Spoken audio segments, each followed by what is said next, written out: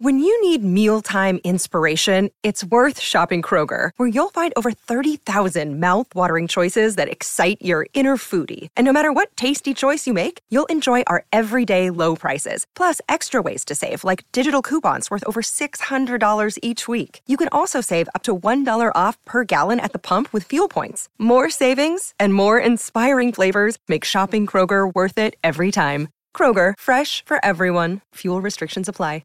Hello, everybody. This is Marshall Poe. I'm the editor of the New Books Network. NBN listeners like to read books and buy them. So we thought we'd tell you that right now, our friends at Princeton University Press are having a remarkable site-wide sale. You can get 50% off books, including ebooks and audiobooks, with the code 50, F-I-F-T-Y, at checkout until May 31. You can save some real money on Princeton University Press books. I encourage you to go there and check it out. Welcome to the New Books Network. Hello, and welcome back to another episode of New Books in Japanese Studies. I am Jenny Lee from the University of Arizona. Today, we're joined by Dr. John Murado and his new book, Japanese Philosophy in the Making, Volume 2. This book was published by Chisokudo Publications this year. The first volume was published in 2017, and the third volume is scheduled to come out soon. Dr. Murado is a professor of Japanese philosophy at the University of North Florida. This volume is a collection of essays by Dr. Murado on Japanese philosophy in the early 20th century, with a particular focus on three important figures, Watsuji Tetsuro, Tanabe Hajime, and Kuki Shuzo. These essays also reflect on how these intellectuals' ideas responded to the search of modernity around this time in Japan. So welcome, Dr. Murado. Thank you so much for joining us today on the New Books Network. Thank you. I'm very happy to be here and have this conversation. And I love the New Books Network and the way that it is really a great venue for introducing academic work, in this case on Japan. Thank you so much for your support of our network. So you have written a lot on Japanese philosophy. What specific aspects do you focus on, and why do these aspects interest you? Yes, well, there are a lot of different aspects that I have focused on, and so let me just mention three to begin with. First of all is the language of the philosophers. In particular, I mean the terminology, the concepts that they use. And often those concepts are a synthesis of adapted European concepts and East Asian concepts. And then they're often their own creations, their own neologisms. So I've been very interested in the way that specific languages, in this case Japanese, shape the issues that philosophers discuss. And maybe I could just give an example of that. So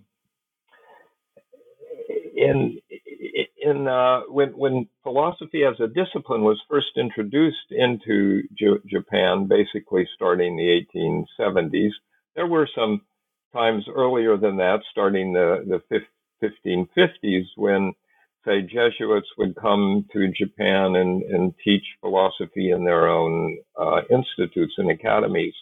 But that's basically limited, extremely limited. So the huge influx of contemporary philosophical language came starting, say, the 1870s. And so I was very fascinated by the huge, we could call it the huge trove of nouns, of new compounds in Chinese characters that were introduced. Bill LaFleur once said that what the Japanese brought back from Europe were thousands and thousands of nouns. Typical words such as the word for philosophy, tetsugaku, which are new to the Japanese language. And we tend to forget about this today. Even people teaching, learning philosophy in Japan tend to forget how new some of these words and their concepts are. So, for example, there's the old word, or actually a new word for individual, kojin. Okay, now this word, I don't know exactly how old this compound is, consisting of two Chinese characters, two sinograms.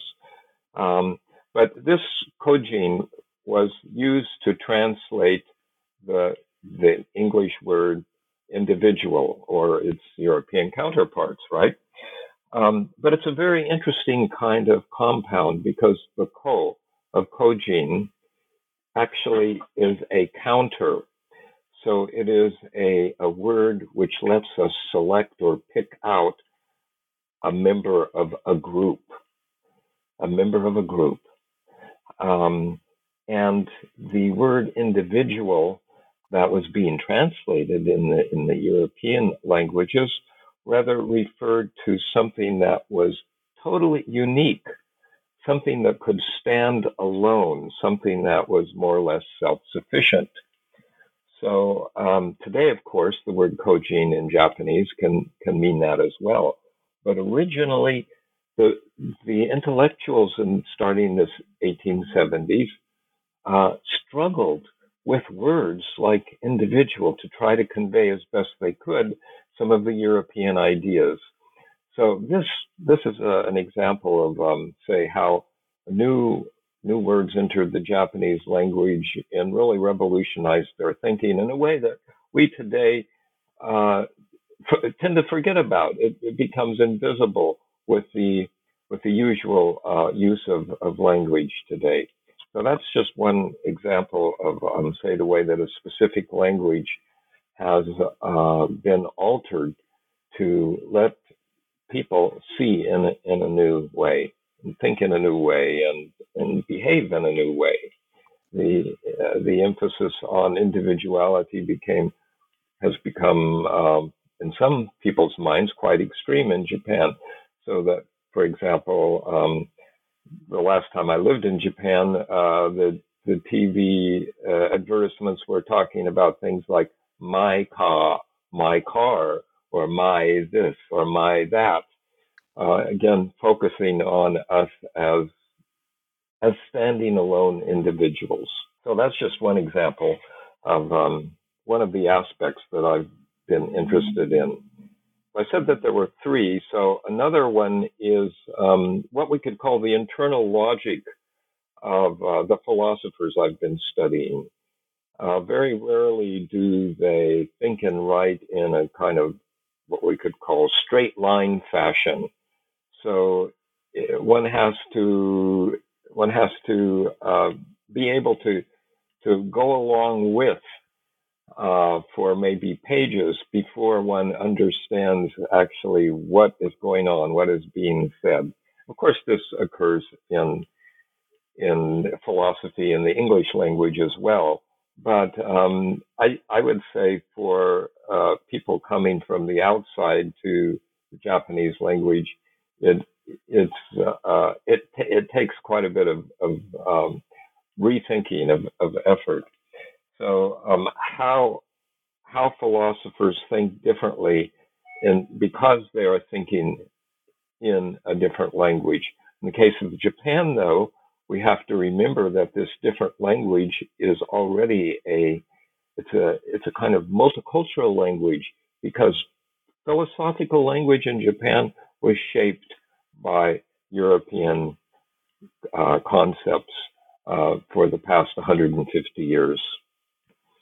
And then this is something perhaps we could get back to later, but a third aspect I've been interested in intrigued with really, is the connection between some of these philosophers and Zen Buddhism, and also other forms of Buddhism.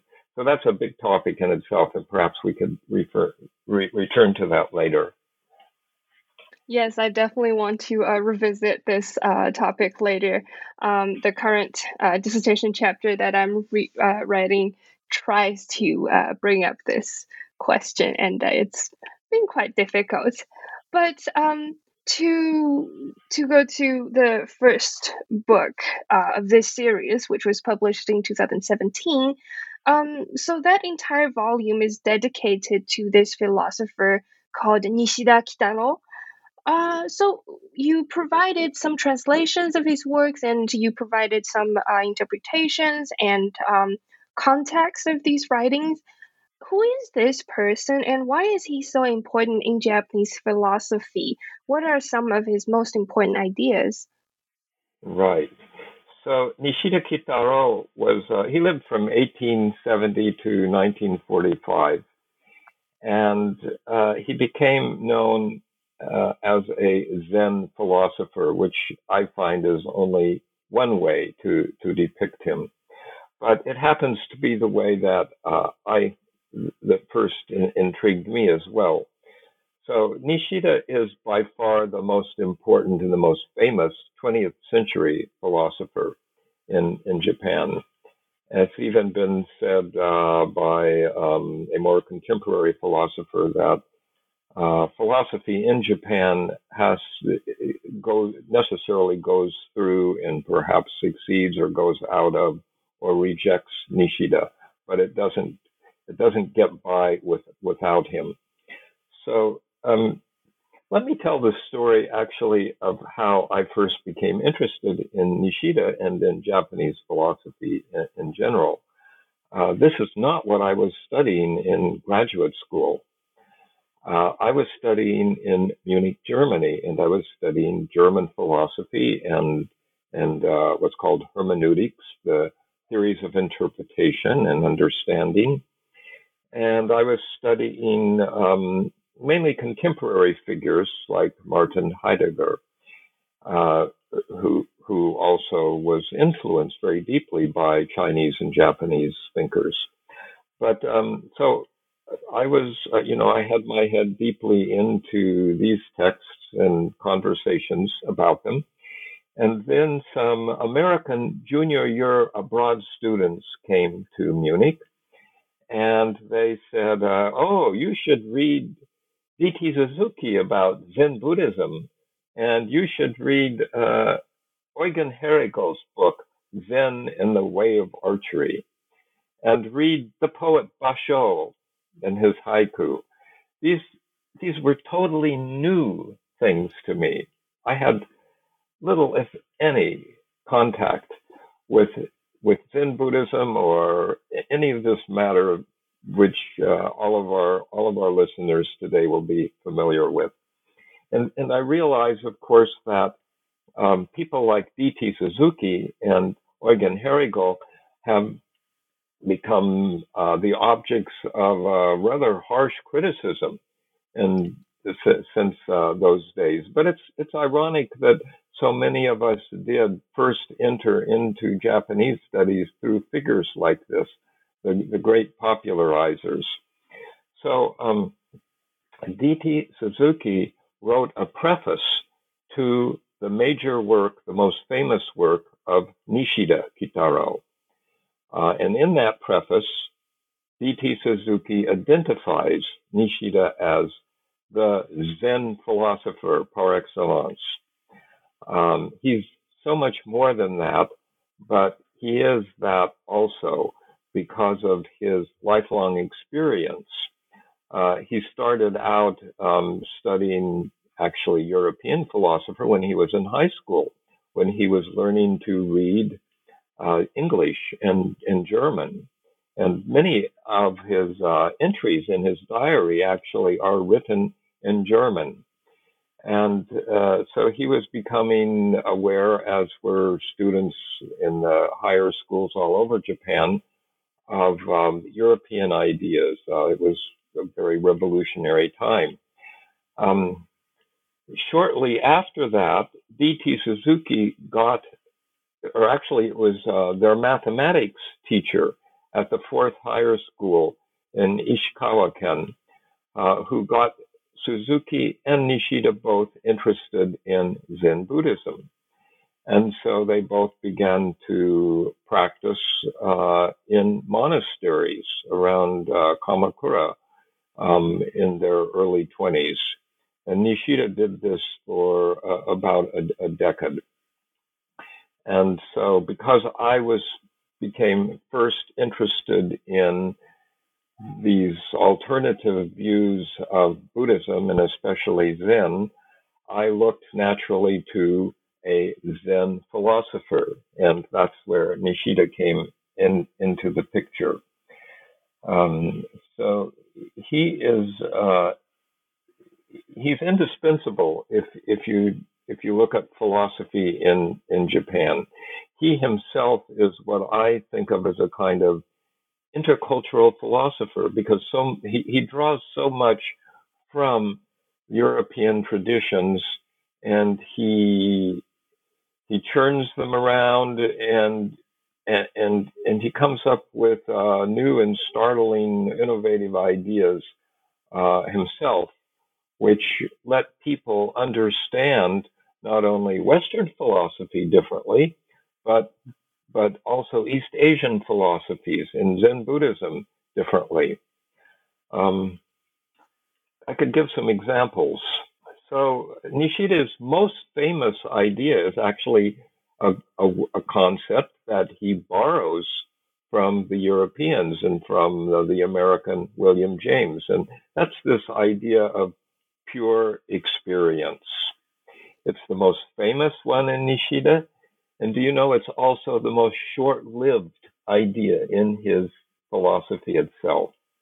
But it caught on. So what is this? What exactly is this pure experience? An example. This morning here it was really quite cold, and stepping outside, the cold was all over my skin, and at the same time it was very sunny, and I could see the yellow leaves glistening all around, and then I began to reflect.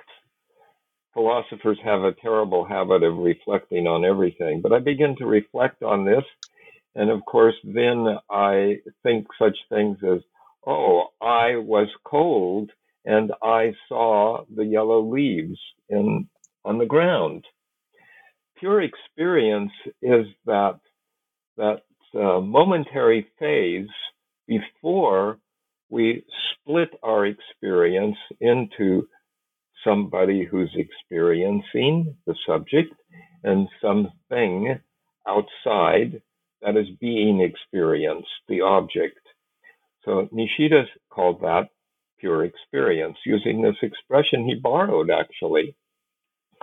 And so he saw that as a basis for understanding everything in the world, and he modified that idea. He turned it around and changed it and changed the language and came up with new concepts. But his beginning, at least, is what at that time was called pure experience. Later on, I'm just going to pick out a couple of other innovations that Nishida made. Pure experience was really not an innovation, and it shouldn't have been. It should name something which is accessible to anybody. You don't have to have a philosopher to come out and tell you that experience has these initial phases. But a more innovative concept he came up with has a technical term. It's a little bit difficult, but in Japanese it's koi teki chokkan. And this is translated, chokkan is intuition, and koi, of course, is action. So actional intuition or inactive intuition or performative intuition. Now this sounds very hard to grasp, but the idea is simple. the idea is something about how we think with our bodies, how we think through, how we see through bodily action with things, through interactions with other people and with things. So again, instead of a usual conception that tells us we humans have minds which open us to objects in the world, Nishida's conception was that first we are engaged with things in the world through our activities, through our actions, and those help us see, those let us see what is going on. So it's embodied from the very beginning. And this again is for Nishida, an origin of knowledge, of scientific knowledge, of social knowledge. And it's very different because it's an engaged knowledge, which is it doesn't buy into the ideals that knowledge is supposed to be objective and disinterested and disengaged from our own experiences. So today, what Nishida was talking about in the past 20, 30 years has been developed by psychologists and other philosophers. Some don't know the name Nishida at all, and it's called the theory of inaction, E-N-A-C-T-I-O-N. So inaction is a theory that first comes up, I think, in Nishida's writing. And let's see. Well, let's leave it at that, and we'll see what else we can say later about Nishida. That's absolutely fascinating. And I mean, well, when I first read about it, it was a bit hard to comprehend. But I guess we also need to talk about the historical context or the intellectual context of this time when, as you mentioned, Japanese philosophers were heavily influenced by European philosophy. So why were they so drawn to European philosophy at this time? Why did aspects of, say, philosophers like Heidegger, why did it resonate with Japanese intellectuals so much around this time? Yes. In a way, it's still the case that philosophers in Japan, academic philosophers in the universities, are almost totally engrossed with Greco-European philosophies. In Japanese philosophy departments,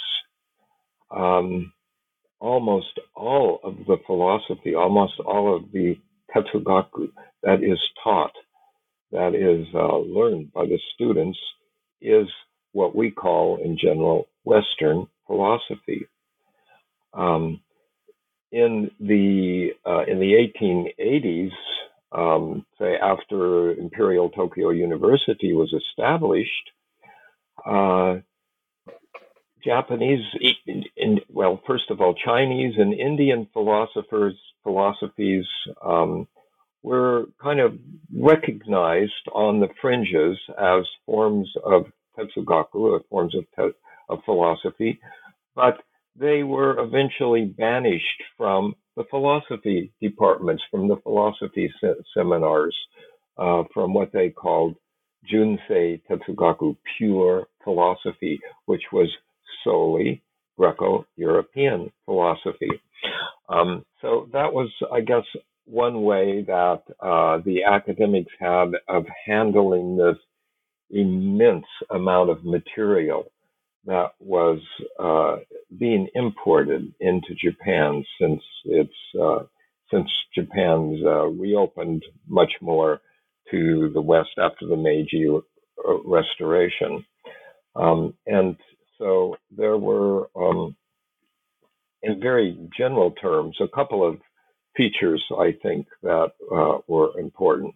First, there's what I think of as a kind of shock of the new that came with all of the Western imports into Japan starting in the 1870s. Not only material objects, of course, and technological things such as locomotives, but ideas, these ideas that were conveyed by the thousands of nouns that the Japanese were importing. So this shock of the new came in the form of concepts such as the individual, or human rights, or even to a certain extent a way to conceptualize things such as pure experience. So there's the shock of the new, and the shock of the new is also occurring in an age of colonization. And so Japan, politically, socially, is confronting European empires and American empires across the globe. And they are contending with defining themselves over against the European powers, and also to a certain extent protecting themselves from European colonization. And this is the part of the background of the particular intellectuals who were also becoming intrigued with the West. So there were some who began to teach European philosophy in the Japanese universities, the new institutions, in the 1890s. But by the 1920s, there were dozens of Japanese intellectuals studying in France, in Germany, in the Netherlands, and they again were intrigued by the Western reaction to them and their kind of shock of the new, of being exposed to all of these novel ideas. So by this time, I think I've forgotten what your original question was, but that explains why, at least maybe partially, the reasons why Japanese philosophers were so drawn to Western philosophy at this time.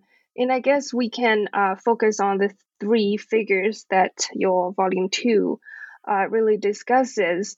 So we have Watsuji Tetsuro, Tanabe Hajime, and Kuki Shuzo, who all three of them kind of were influenced by European philosophy, and then they added, I guess you can call it a Japanese characteristic to their philosophy. They explore about ethics, human will, and relationships between human and nature. So what kind of similarities do you find in their arguments or their philosophical ideas? Mm-hmm. The first thing to notice is that they were, of course, schooled at first in Japan, but they all ended up in Europe in the 1920s, all three of them. And I think their times overlapped. I don't know that they had much contact among themselves. But Kuki was one of the first. Kuki was born in, I think, 1888, perhaps. Watsuji in 1889, and Tanabe was born, I believe, in 1875. So he was a bit ahead of them, and they all studied with Heidegger. They had contact with some older, more established figures at the time in German universities, such as Heinrich Rickert, who was trying to bring together social ways of knowing with more philosophical, say, empirical scientific ways of knowing. And these three had contact with Rickert, and also with the towering figure of Edmund Husserl, who is a founder of phenomenology. And so there are even records of letters written, say, between Tanabe and Husserl, or Tanabe and the younger Heidegger. So they have this common font of sources, these three do, and yet they go back to Japan. They start teaching what Heidegger was doing, what Husserl was doing for the first time. And they also are creative writers in themselves and develop over several decades their own philosophies. Kuki unfortunately died quite young. I think it was I don't remember, 1944, something like that. He had died, but he is somebody who is in Europe as a Japanese intellectual, and he was in Germany and in France as a very sophisticated cosmopolitan person, and yet in the jaundiced eyes of many of those he met at the universities, he was somebody of the yellow race. And that, I'm sure, had a very deep effect on his life. And so he had to somehow personally grapple with the way that some humans treat others in a very discriminatory fashion, and yet we should and we can all develop together. And so what Kuki is somebody who became fascinated with the notion of contingency or happenstance or Guzensei, things that just happen as they do with no adequate explanation, no way to pin down the causes of why something happens as it does. And he actually wrote the most systematic work on contingency in any language, in any philosophy. He also was a person who learned to read Latin and Greek. He wrote in French.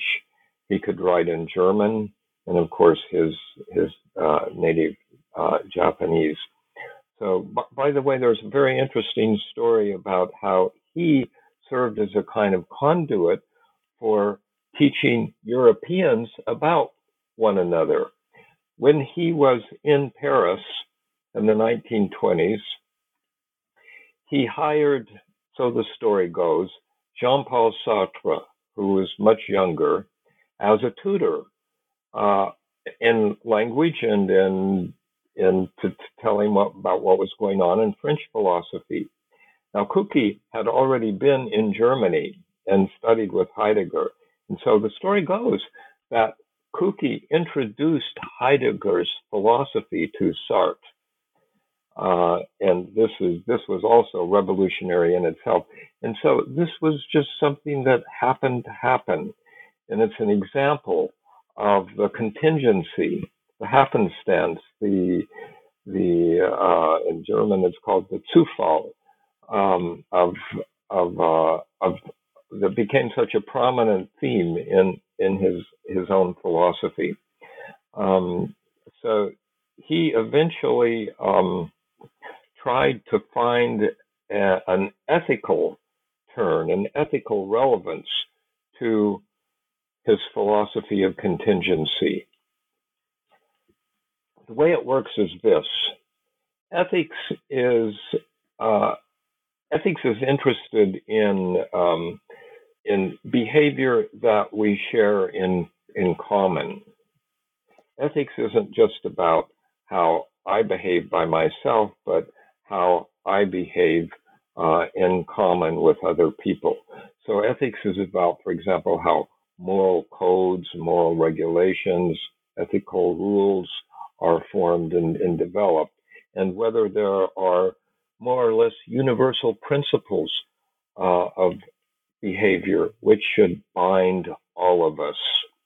So ethics is general and it's universal. The more ethical something is, the more universal it can be applied.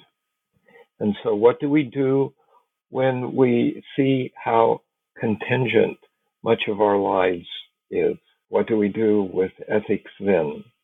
And so to make a very long story short, at the end of his major works on contingency, Kuki came up with a not a formula, but it's a kind of imperative. It's a kind of an ethical imperative, but it isn't like a rule that we're supposed to follow as such.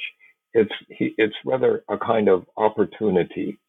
And he phrased it this way: never let your encounters pass in vain. Never let your encounters pass in vain. That would mean, for example, that if you're confronted with somebody who's really mean and nasty and uncivil, if you're confronted with incivilities, you don't simply react immediately and fight against them and perhaps defend yourself, but you pause and wait a minute and find a better way to respond to that incivility than just to reject it in the person who is being nasty. This is, of course, not something that Kuki formulates in those terms. It's something that I came up with in thinking about this sort of ethical imperative, which has a lot to do with the contingencies of our life. So, of course, in your studies, you, I'm sure, have read a lot about Kuki as the philosopher of Iki, this supposedly untranslatable term that has to do with aesthetic sensibility and sensitivity.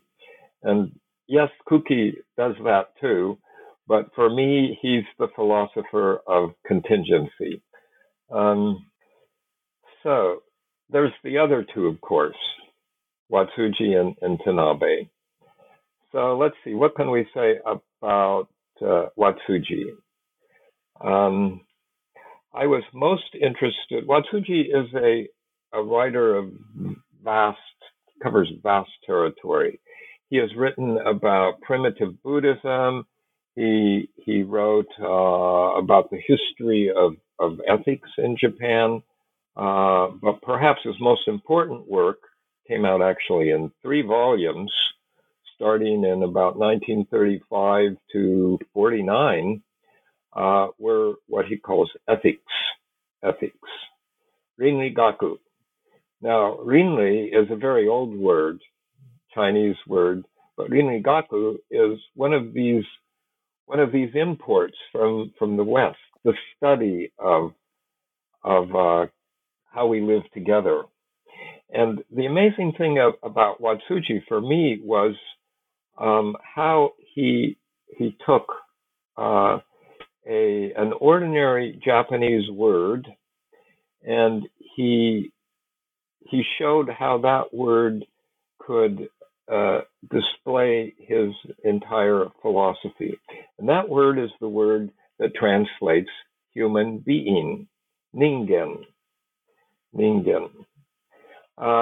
So if we look at the 2 kanji, the 2 Chinese characters that compose this compound, ningen, we see that the first is just a word that roughly refers to humans, individual or in groups or whatever. And the second, this gen, is also, as you know, by itself read aida, or between, or perhaps an interval, or it's read sometimes as ma, something that opens up a space. And so the word ningen, Watsuji says, tells us an awful lot about what human beings are. They are in a sense inter-beings, I-N-T-E-R, beings. They are beings together. We are human by being together. We are essentially together from the beginning. We are not simply individual persons. And this shows up in the very conception of Ningen. So the ethics of Ningen is the ethics of how we actually do and how we should live in relationships with one another. And so that's a fascinating idea to me, and it goes far beyond the usual cliche that Japanese societies, like some other East Asian societies, have a lot of group consciousness. That's a very superficial way to understand, I think, a very deep point. So that's a kind of entry into the thought of Watsuji Tetsuro. Tanabe Hajime is more complicated. I have been interested mostly in his later work, starting toward the end of the Pacific War, the Second World War, so starting about 1944, and the work he was doing at that time when he was the universities actually were being basically shut down, and he had been, as I said before, a philosopher who was trained in Japan and also in Europe. And he was somebody who was interested in developing a philosophy of, we could call it, of mediation, of how we necessarily build social structures which let us negotiate not only our say commercial business, but our very lives with one another. And so he developed what he called a logic of species. Now, he used a biological term here, but he said in the case of human beings, each society is a kind of species, and it's an interspecies too. So Tanabe is working out all of this, all the intricate details of this logic of species, and part of that is his notion of the nation state as a kind of forum and an authority which is the final voice in how we negotiate and how we mediate our problems. And of course, then if we especially look today back at the Japanese nation state at the time, it was engaged in its own colonialism. And of course, by 1944, in World War. And so Watsuji's rude awakening was how impotent his logic of species was to deal with the authoritarian power of the Japanese state. And he was seeing his own students being shipped away to other countries to fight and lose their lives, supposedly to protect to protect Japan and save Japan and protect the emperor. And so this came as a rude awakening, perhaps over 1 or 2 years, but it showed as I said again, the kind of impotence of an academic philosophy to meet the political, social challenges of the time. And so he underwent a very deep kind of conversion, what he calls a he drew the word from the Greeks, metanoia, a change of heart. And he developed a philosophy that he called metanoesis, again, coming up with a new version of an old Greek word. And this metanoetic philosophy showed what he came to experience as the limit of reasoning, the limit of rationality. And so where do we turn then as philosophers if we say that rationality is not going to provide us with everything that we needed, everything that we had hoped for? We don't want to become irrational. On the other hand, to what do we turn? And so Tanabe himself found sustenance in forms of true Pure Land Buddhism, which, by the way, one of his students introduced him to. But at the same time, he realized he couldn't just communicate a new version of true Pure Land Buddhism to people who had no access to that, no familiarity with it. And so he writes this philosophy of metanoetics from this point of view that's a change of heart. And it also has to do with the way that we sometimes need to submit to more than ourselves, and yet obviously a danger in that is submitting to an authoritarian power.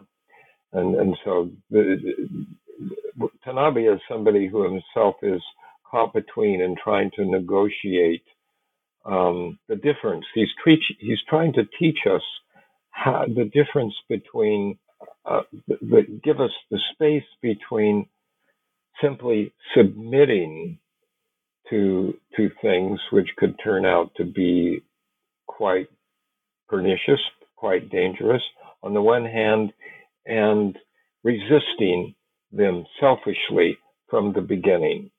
So what's in between those two extremes? That's his philosophical problem in this era, and then at the end of the war. So that's kind of a nutshell of how I understand these three figures.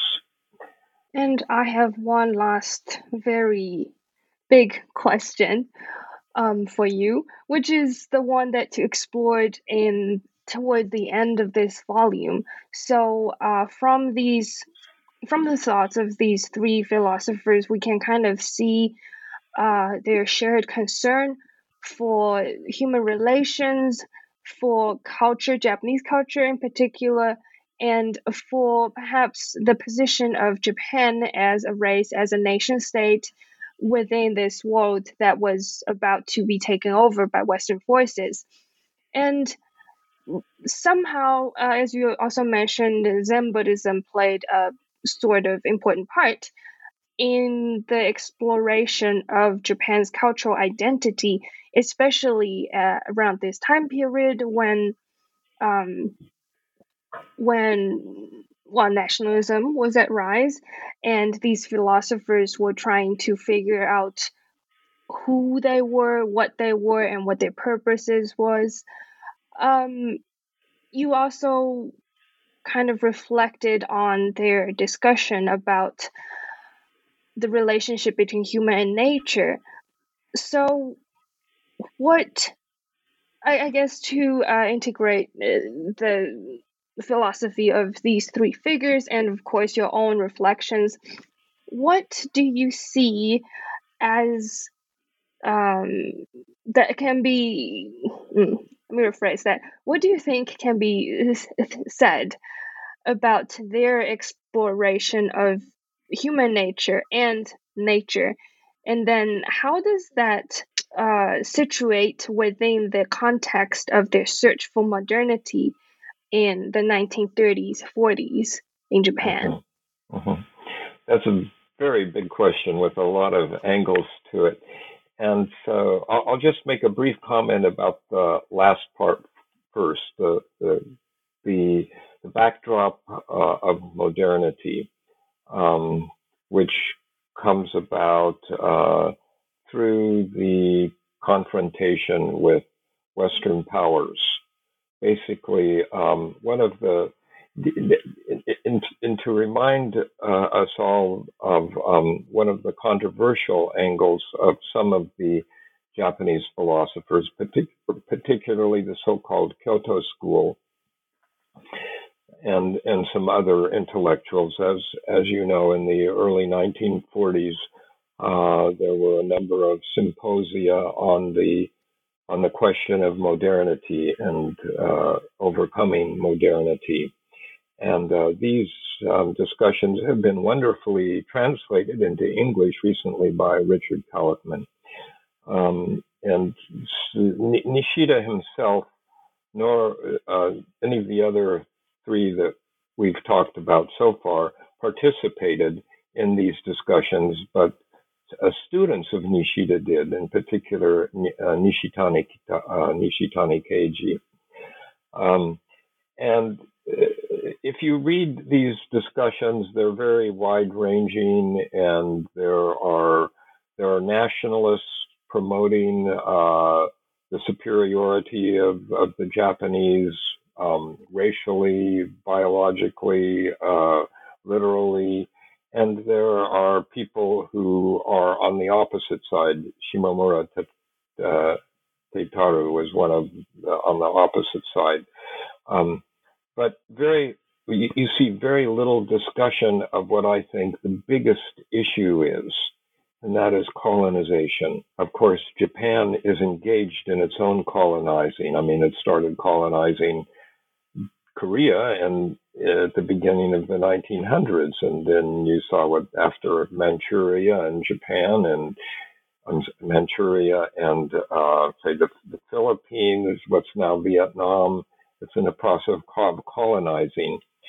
And these intellectual figures know this. They don't know as much as, certainly as much as we know today about it.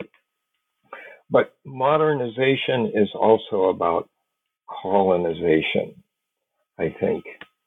And there are many ways of colonizing. There's cultural colonization. There's cultural nationalism as well as military nationalism.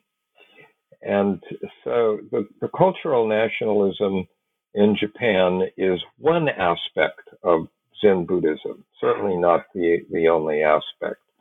But it begins in the late 1800s, after, say, Japan is invited to present its culture at the World's Fair, the World Parliament of Religions. This is a parliament of religions. A parliament is a ruling house. A parliament is an idea where these different elements can come together and compete, as it were, show their best. And in the World Parliament of Religions, we have a view of religion as a way of salvation, and we have a number of Western religions, Christian religions among them, for whom each says we are the only true religion. We are the only way of salvation.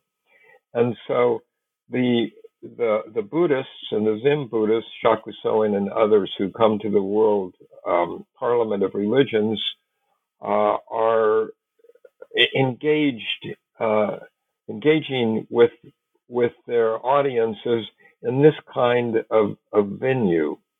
And they are, in a certain sense, forced to be missionaries,